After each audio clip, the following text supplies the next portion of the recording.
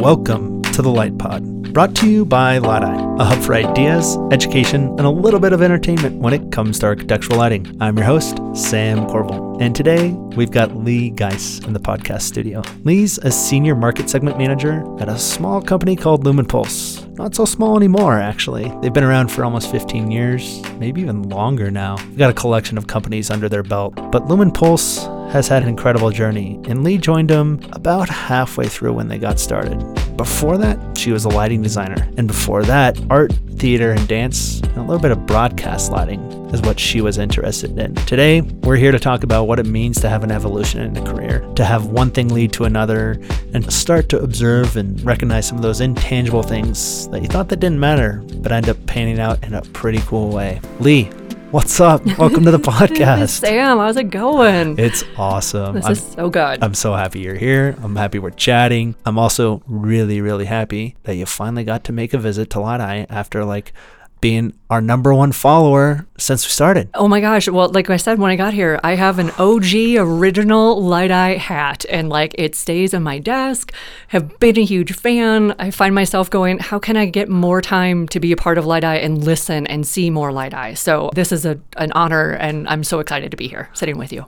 I appreciate it. It's my biggest regret that you can't watch videos in your sleep, but I would just say, hopefully, the sounds of the podcast can sing you to sleep at night. You're officially north of the 80th episode that we've ever recorded by the time this will be published. Just crazy. We're tracking to 100, and I have absolutely no clue who's going to be our 100th, but I have an idea. If you're listening, stay tuned. Let's dive in and talk a little bit more about your journey, though, Lee, and how you've found from education to design practice to manufacturing. There's some pretty interesting things that have happened that you've observed, that you've learned about. But before we do that, tell everyone, who are you and how'd you get your start in lighting? We all have those moments, especially in the lighting design community, where we go, how did I end up here? And I feel really lucky that I have this very, very particular moment in my life. My parents took me to see Phantom of the Opera on Broadway and felt amazingly privileged. I mean, it was the fanciest thing we've ever done. And we're sitting in there and we're watching the show, and I'm mesmerized, edge of my seat. And there's this very, very particular moment in the show. And I look at my mom and I go, I'm going to do that. And I remember my mom looking at me almost scared at first, going, oh my gosh, she wants to be an actress. And and I think as a parent, you're like, oh, is that going to be a sustainable career? We now know it is absolutely a sustainable career and a great choice. But when we got out, I said, no, the lights. There was something about this moment in the show. And from that moment forward, hooked, absolutely hooked. I didn't know what that meant. I didn't know where to take that, but I was just hook, line, and sinker in on this lighting thing. I needed to be in theater. And so middle school, I went into there and talked to the theater group and just started getting my hands dirty, wrapping cables, hanging lights, seeing what everything could do. So again, I feel really privileged that I had this very particular moment. Did I think as a kid that I would be where I am today in lighting? Absolutely not. Absolutely not. This trail has led me in a really, really unique path, and I love it. And that trail is something that not everybody obviously can see when they start walking on it, especially in the lighting industry. Namely, a lot of people show up not because they saw Phantom of the Opera and love the lights.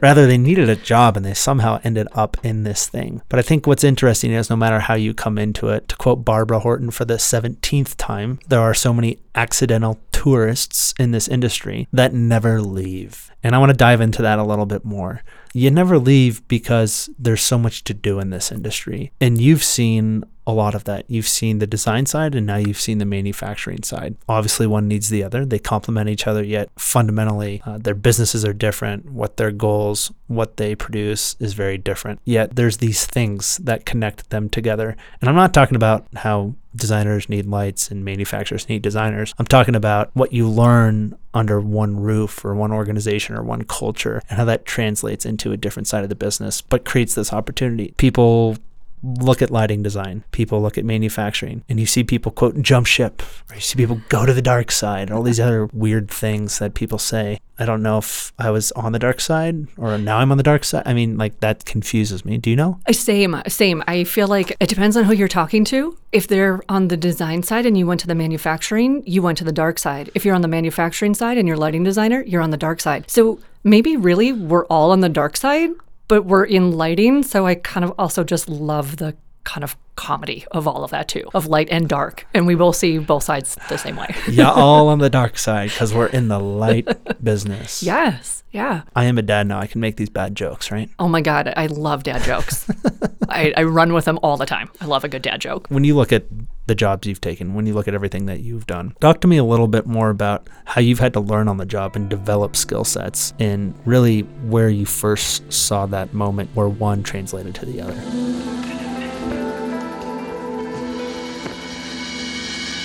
You know, it's so interesting because, I started in the theater side and the dance side, and there's an entirely different language of lighting in that world. And, you get really into it, and even in the theater to the dance side, there's just a different language of lighting. Yes, you're still talking about the way that light accentuates a body or brings out a particular moment in a show, but they're still different between those two. And so as you sit and you talk to a director, you have a language there. And then you talk to a choreographer, and the language is different there. But then you start to find these through lines between them. And then when the broadcast world came up, I was like, how in the world am I going to bring theater and dance into 24-hour live home shopping network television? That was the broadcast lighting I was doing. So talk about just completely different. I started to realize I could bring in theater lighting into the television world to bring that up to the next level and a whole new line of communication there. One little story, because I love this moment. We had a producer that would come and find me and would walk me into a studio, and he'd stand there with his hand over his mouth and not say a word, but point to a section of the set. And I'd sit there going, what do you need? And I'd start throwing lighting terminology at him. And he would go deer in headlights and would almost back away in fear. And I was like, oh my gosh, how are we gonna get this figured out? And then I finally realized his form of lighting communication was noises. So here are the two of us sitting in a studio going, okay, we wanna shh, because we wanted a highlight of light. We needed a dapple of light over here.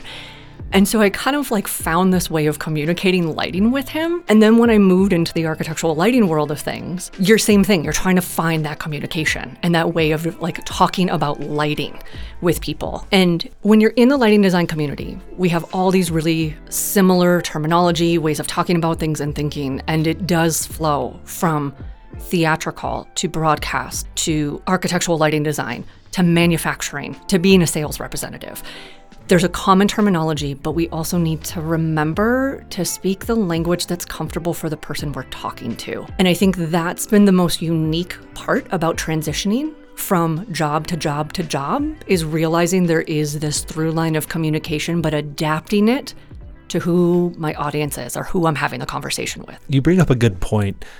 It's about obviously relating to the person on the other side of the table or next to you in the director's chair or what have you. Around all of that is vocabulary. There's basic words in our lives. There's more complex words. There's spelling bees. And then there's lighting. There's cool white and warm white and color temperature. Now there's daylight and orange light or tungsten and halogen or all these other freaking things out there. When you think about the different, let's just call it segments of the lighting industry, we have the people who love lighting.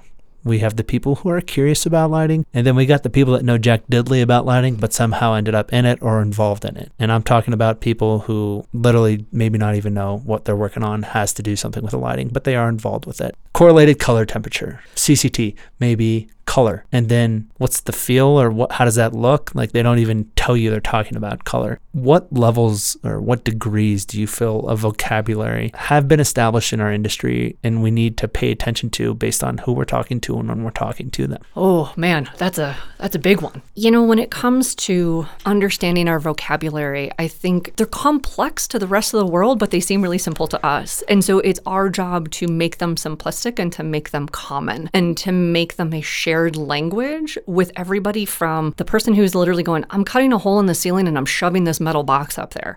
We need to be able to have that conversation and share that knowledge and that terminology. It's almost to a point where you can communicate, this is what we call it. Yeah. And we'd love for you to be able to come and learn with us. Yes. And sometimes learning too that we don't need to correct everybody, that sometimes meeting them in their space. And I think that's something, I'll call it as my big life lesson that I've learned through the lighting community, is meeting people in their space. You don't always have to be right. You don't always have to be the most knowledgeable in terms of terms, but it's about creating a common space for lighting to be shared. And I think that's kind of the most unique thing about our industry and about moving through all these different spaces and talking to all these different people is getting to share what lighting really is to people. It's an interesting statement. Share what lighting really is to people. Light is around us every day. Light is something that we embrace. Light is something that we interact with. Everybody has hit a light switch at least, 1,000 times in their life by the time they're my age. The ability to see that light, to interact with that light, and then to talk about it is something that is truly a challenge in our industry. It's tough from the standpoint of we're dealing with a lot of different players. You look just at a company like the one you're working at today. Talk to me a little bit about what it's like to transition from a design world where everybody's intimately involved with that vocabulary to a manufacturing plant, a staff, a company that's built around building things. Yes, they happen to be light. How much does everyone know about that? And what have you learned there that we may translate into other parts of our industry?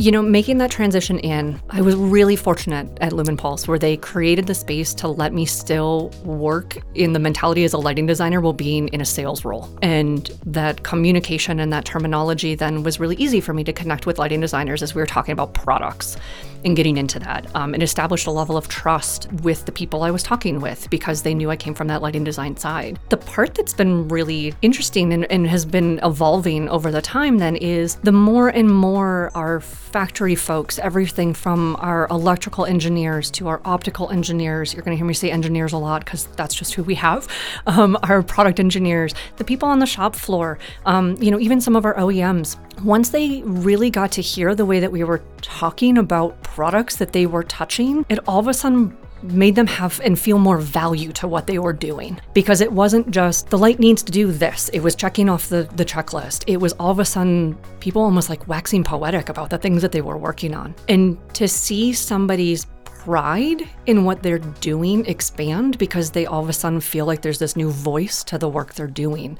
was really, really powerful. And I feel like a tremendous amount of weight now to make sure that I am bringing this like poetic vocabulary to all this work that all these people inside of our company do, because I think they're these like behind the curtain geniuses that never really get to see that side of things. So there absolutely is bringing in the lighting design world into the manufacturing process that I think is really important because it helps everybody then understand what they're trying to achieve in a different way. Again, it's not just about checking the list of did we hit all the objectives and did we get all the features and benefits we wanted?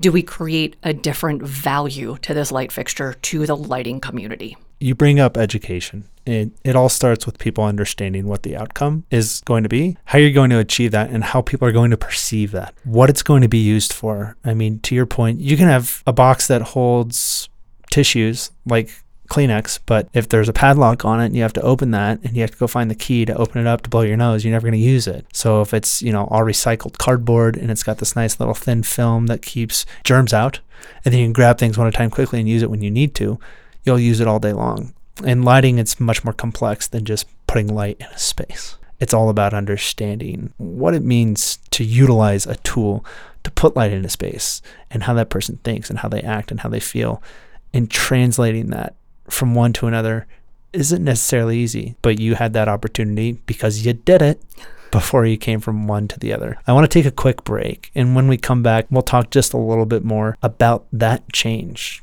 how you decided it was time to make that change, and how that's been an opportunity for not only you to grow, but this industry to grow. Sound good? Sounds great.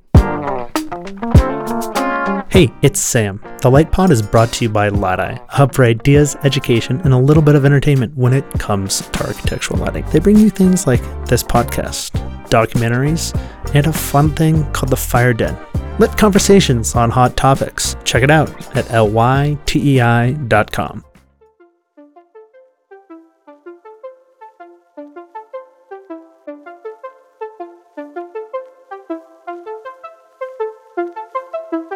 And welcome back. Over the break, Lee and I were talking just a little bit more about that journey, that opportunity, and honestly, sometimes how it can be a little bit scary moving from one role in an industry to another, not quite knowing what challenges lie ahead, where the synergies are, what the opportunity might be to affect change or impact based on what you've learned. Lee, talk to me a little bit more about how you've been able to observe moving from one part of this business to the other, and how not only there's been an education opportunity, but there's also been an opportunity to reflect on it all and acknowledge how much one does support the other, and you never knew it before. Absolutely. I mean, standing in a lighting design firm and going, oh my gosh, I'm going to go into sales. That to me wasn't a like, oh, the grass is greener on the other side moment. This was like, it is a totally different field. It's not even grass. Like, I'm going to go jump into the desert. Like, that's how it felt, making that choice. And I think too, as lighting designers, we hold that title very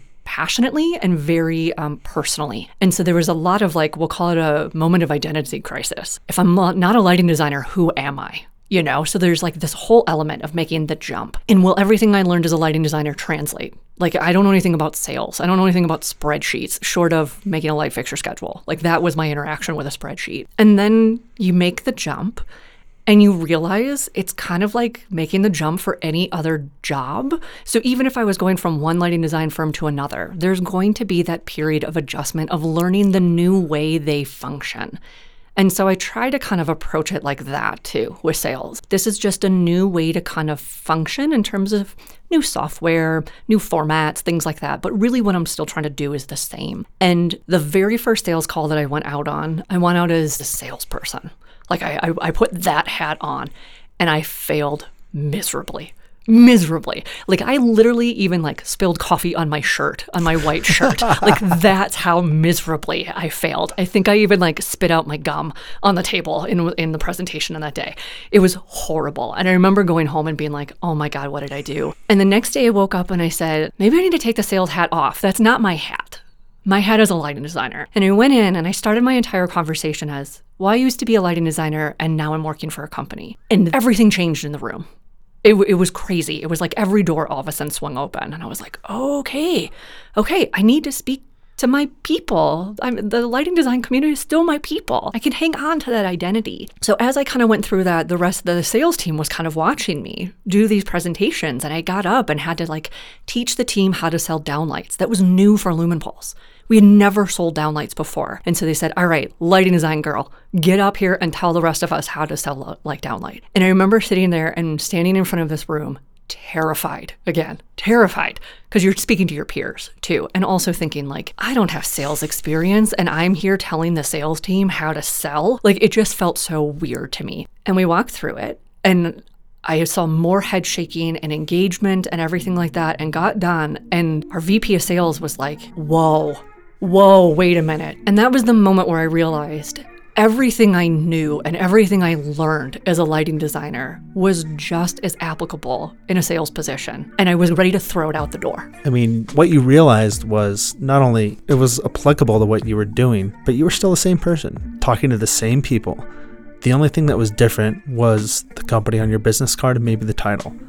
And I think that's something that's super important for everybody to recognize, no matter where they are in their career, in their path, in their journey. You are who you are. You get an opportunity to form your experiences, to learn what you want to learn, and then choose to share what you want to share with others. Whether you're at a company doing X today and another one doing Y tomorrow, that doesn't discount your credibility. On the other hand, the people who have not done something and act like they're doing something else, there's a whole different conversation around that, right? Like, I mean, you got to pay to play in this industry. You got to start to understand, and you got to put the people first. You have to understand what it is people want to learn more about. You have to understand how to talk to them. When you think about that moment where you're all of a sudden the sales individual talking to your peers and you're very nervous and scared, but you power through it and somebody says, sweet, that was super helpful. How did you see not only your personal level of comfort at your company, but the opportunistic nature for that to affect change at your business? And people said, there's another way to think about things. Yeah, I mean, it was a huge dad joke moment, light bulb moment for me. There you go, lighting community. Bing. Bing. the light bulb went off. Be who you are and run full speed. Because what then ended up happening is, we saw that there's this opportunity on the sales side of things. And I got to kind of, in that teaching people how to sell downlights moment, share that side with the business. And then we kind of went, maybe I could be doing this in a little different way on more products. On more ways to bring this in. And so then that's when my career shifted, even within Lumenpulse. And we started having the conversation of, what is a market segment manager? And I get that question all the time too, of like, what is that title? And sometimes I'm like, hey, Lee, I have a question. What's a market segment manager? Oh my goodness. Okay, short version. I am the translator between the product team, the marketing team, and the sales team. That's what I've really learned my role is. Let's break that down. Product, marketing, and sales. These are three common things in every single business, manufacturing or not. Your product is physical or it's a design. Marketing, which one is first? I say marketing first, sales second. Some people say sales first, marketing second. Marketing creates the opportunity. Sales is the act of engaging with that opportunity and bringing it to fruition. You're telling me none of them speak the same language. Break that down. Oof. They don't speak the same language in terms of the sales team is always going to be focused on what they think is going to bring them in more business, and maybe not always necessarily what the market needs. That they very much listen to the voice of one person because that person happened to be shouting the loudest at that moment, but they're not looking at the bigger picture of the market. So my job is to take that feedback from the sales team of all those voices that they're hearing, and how do we then bring that into what the market needs? Bring that in then to the product team and say, hey, this is what I'm hearing from the market and what we need to do next. Go figure out, what does that look like? That's not my job to tell them how to design a product. That is not my expertise. I don't want that responsibility. And so I kind of keep working with the product team, and then they kind of bring some ideas and go, well, we don't think we can achieve this. And I go, nope, we got to have it. And when I say me, I hope everyone knows there's a huge team of us doing this. Of course, it's a team effort. Then we develop this product. And now I'm working with the marketing team, and how do we take all this super data information from the product team and turn it into the story, the marketing, the pitch. The message, and help the marketing team again kind of translate all that data and information to create the message for it, to then help bring that message to the sales team and then train the sales team in it. So it's this really circular swirl. I'm going to call it a swirl. It's not even in one direction. It's a swirl. My name's Lee, and I'm a swirl manager. That's maybe what my title should be. What language do you speak? Swirly, swirlay, and swirla. Yes. These three different entities of any business, to your point, they're charged with operating, so to speak, in a silo. I mean, sales sells, marketing creates messagings and storylines, and product and R&D looks at the feasibility. To bring that all together really does take a leader, does take some form of a guide. It's not that they're speaking different languages, it's they're forced to speak their own version of the language to get the end result done. It's obvious when it comes to manufacturing. You're not going to build a product that people aren't going to use because the features don't exist or people don't understand why it works. But you didn't start there. You started in a love for lighting. You started in a passion for design. Where was that in the design world, and how did that translate into your manufacturing career? The amount of times that we are sitting with a prototype, or we're evaluating a new LED board or a layout or something like that, and the team is going like, it's good, we like it. And sometimes I have to walk in and be the wet blanket and go, design community is not going to like it, because if I was still a lighting designer, I wouldn't like it. Or getting to come in and validate that where they took everything to, they took it to a higher level where I'm going, oh my gosh, I kind of wish I was a lighting designer still, because I really want to spec this product and I really want to use it. So being able to bring that voice internally and keep things still private and hidden as we're working through the design and development phase of things, I think has been such a great benefit to Lumenpulse. And I'm sure there's a lot of other manufacturers that have those voices inside their companies. And I really hope that they're giving them the space and the platform to vocalize that. I'm one person. It's a huge lighting design community. So what's important to me might not be important to my lighting designer next to me. But I think the best part is being able to have those voices as part of that process of the design, the marketing, the sales strategy. Because ultimately, at the end of the day, the lighting design community is who's really picking these fixtures and using them. We need to speak to them. Also, being on a job site as a lighting designer with a contractor and listening to them scream about the way that something isn't functioning the way they want it to, bringing those folks, their voice into the production side of things was really interesting too. The team is in a phenomenal job of even thinking like, how do we box up products? How do we make the contractor's life happier too? Because you have to think about all of that. Lighting designer number one, but there are a lot of other people that touch this product. We need to have their voice too. It's pretty incredible how much goes into a product. It's pretty incredible that as an opportunity to have one language with multiple derivatives of it being spoken and leading the charge into that there's an opportunity to continue to push our industry forward by fundamentally focusing on design language, right? Light as a language, light as a way of saying, well, if our mission is to put light in space or create something or light up an exterior environment, how do we let that drive the decision making? How do we let that create this bridge as opposed to divide it in half and say there's a river in between and one side's yelling at the other and we don't quite know how to put this together? When you look at lighting as a language, lighting as a way to unite both teams internally within companies, but then across the industry, what do you think it is doing today? And what does the industry need to make that happen? Let's just say on a more normal basis in the future. Ooh, normal. You used the big word there too. Nothing's normal anymore. Nothing is normal. Oh, the phrase back to the normal or the new normal. That phrase drives me crazy. Maybe that's the first step. Eliminating the word normal from the conversation. No, just kidding. I think one of the things I learned as a lighting designer was feeling like we had a voice but not a seat at the table. And I think the thing that I've seen as I've transitioned from all these different positions is that, yes, there's a lot of cooks in the kitchen, but we all need to be in the kitchen together at the same time. Otherwise, the meal doesn't make sense. And so I hope that as we are all working through transitioning into new positions and you're bringing people in from, we'll call them not normal hiring positions, lighting designers into sales staff, contractors into production side of things, that we remember that the more voices we have, it actually is all going to be better in the end. And so I hope to see that on the manufacturing side. I hope to see that on the design side. I really hope that there's more direct conversations between the contractor, the owners group, and the lighting design community. Let the players sit down and talk to each other more often. Language and communication.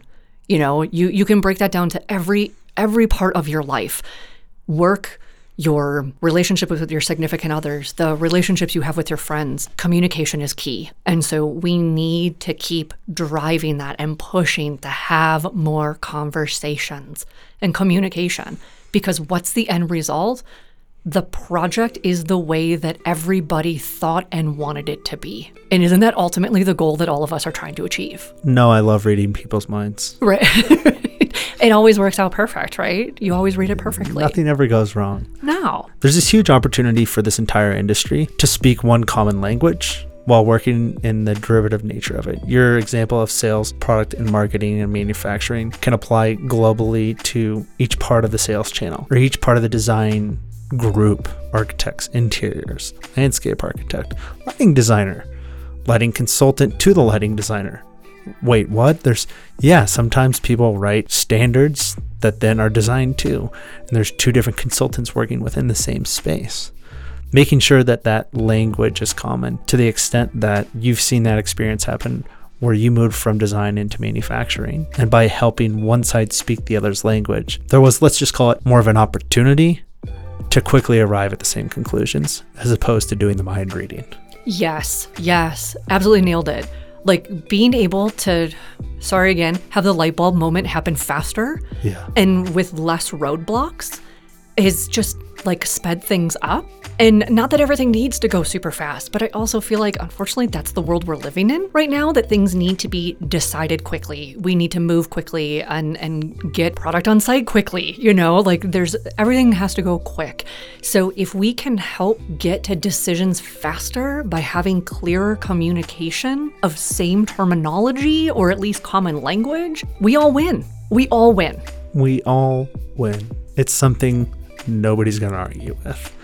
Lee, you're the market segment manager at Lumenpulse today. Tell us a little bit about what you're doing and how this is working, both within your company and out into the community. Get ready. You're going to start seeing, I think, a little bit more Lee. I've kind of taken on a little of the new side too of not the face of Lumenpulse, but I'm the person who's doing the trainings and everything like that. And I'm learning a lot even going through that process. Thanks to some college professors for making me take acting courses and learning vocal warm-ups and all of that kind of stuff for doing video work. I think we're going to start seeing the industry as a whole also start to find ways to connect with the lighting community in new ways.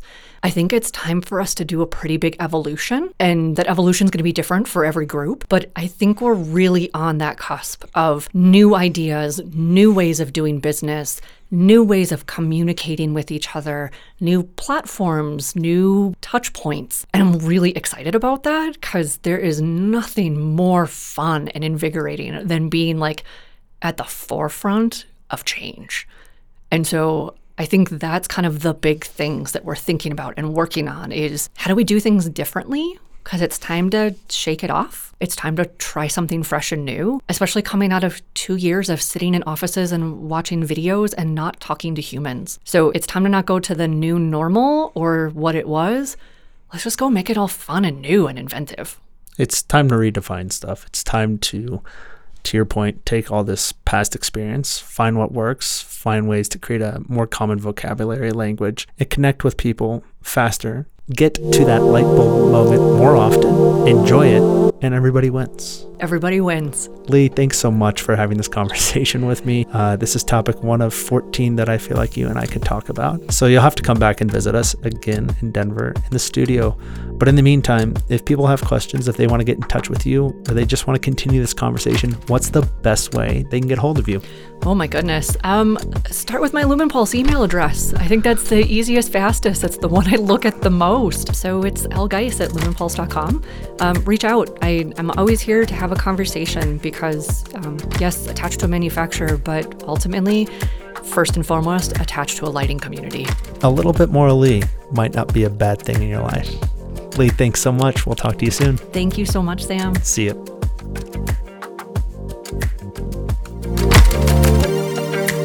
Thanks again for listening to this episode of The Light Pod. If you enjoyed it, do me a favor and click that like, follow, or subscribe button. That's the best way to never miss another episode where we talk to people about all things lighting who have inspirational and thought-provoking conversations to share. Until next time, cheers.